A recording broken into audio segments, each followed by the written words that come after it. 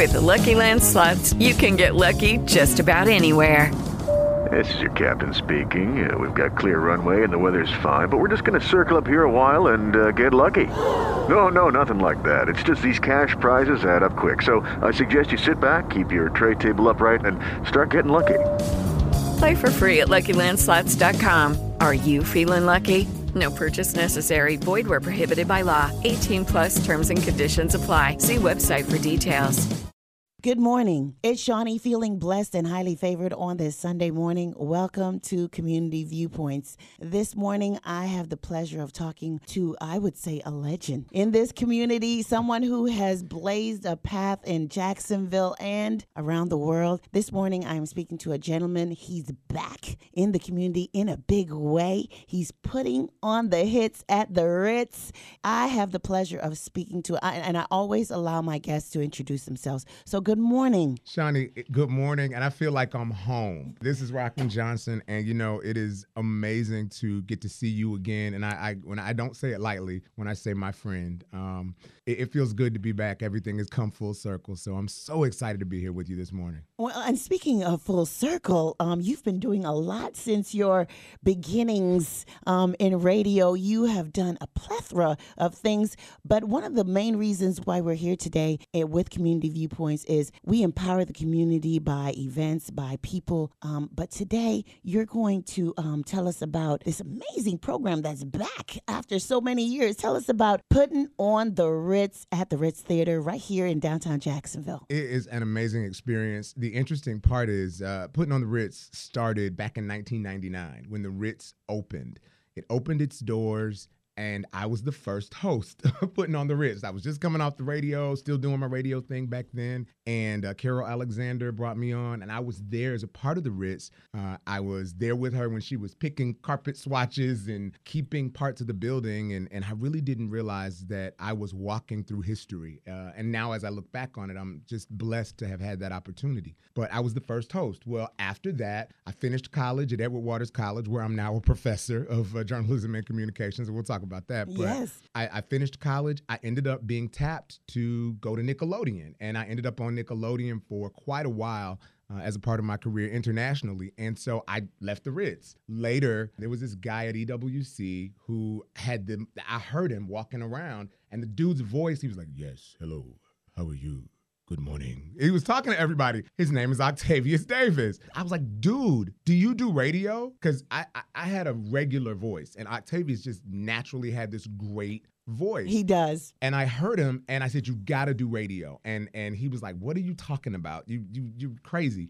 But I introduced him to some people. The next thing I knew, Octavius was not only doing radio, he ended up hosting Puttin on the Ritz for quite a while. Well, I was gone here, there, on the news, anchoring, reporting, doing all that. And I came back. I went to grad school. I've been back in Jacksonville about a year now. And I got back, and I get the call from Deb McDuffie. And what most people don't know is Deb McDuffie was the producer of Amateur Night at the Apollo. So she's worked with everybody besides being a phenomenal music producer. Literally, her credits include Michael Jackson, Janet Jackson, Elder Barge, Freddie Jackson, all the Jacksons, she's got so many musical credits, Melba Moore, Luther Vandross. I mean, she's got all these great artists. And Deb was that producer that I worked with back then. And she said, "You want to do it again? I know you've done a lot, but I want to try this one more time." And at the time, I was a little bit apprehensive, but Octavius was leaving. He was, there comes a time, he was tired, he was moving on to something else. And so it's kind of full circle, being the original host, coming back and having this opportunity. So that story kind of takes you through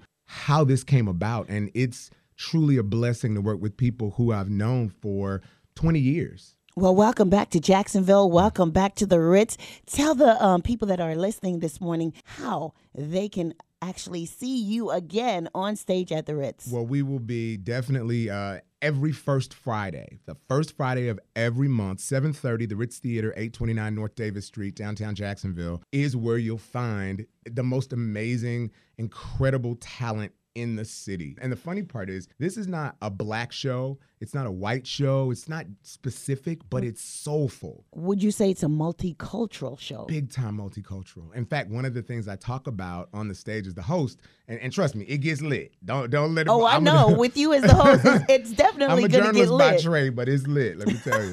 But I will tell you that at this show, I think the beauty of the experience, and truly it's an experience. You never know what's going to happen. But we had just the cutest little white girl come out and do yodeling.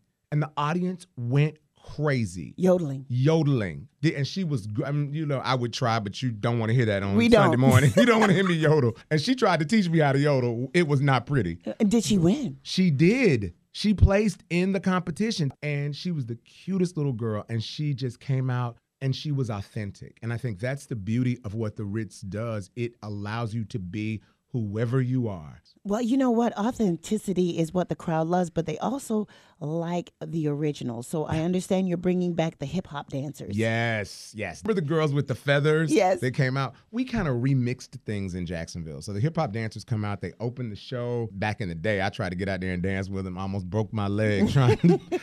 And especially now, these days, I go to the gym, but, that's about the extent of it. A lot of people just want to be at the Ritz just to see how you progress, what you've done, but also this new and improved full circle Puttin on the Ritz. It's an educational experience. One of the other things I have to say, being a professor now at Edward Waters College and teaching communications, radio, TV, journalism, stuff that I'm, like you, are passionate about and have been all my life. Well, my students are coming and they're being a part of the show. They're videotaping, they're learning back of the house production. And so it's a really great, not just a great show that's family oriented, because I got people that come that bring their kids every month. Okay. But you also have a learning experience that the community is getting involved in. And that's amazing. Well, this is amazing. When I got the email and was asked, do you want to put this on the Community Viewpoints? I was like, yes, ma'am. Oh, yes, let's do this. This is somewhat of legends coming full circle, still working within their passion, but bringing a lot more to the plate. And it's newness. The cool thing about, there was a lady we met, right? This lady was 80, I want to say like late 80s years old. She comes to the show every single show, and I've been doing the show since January.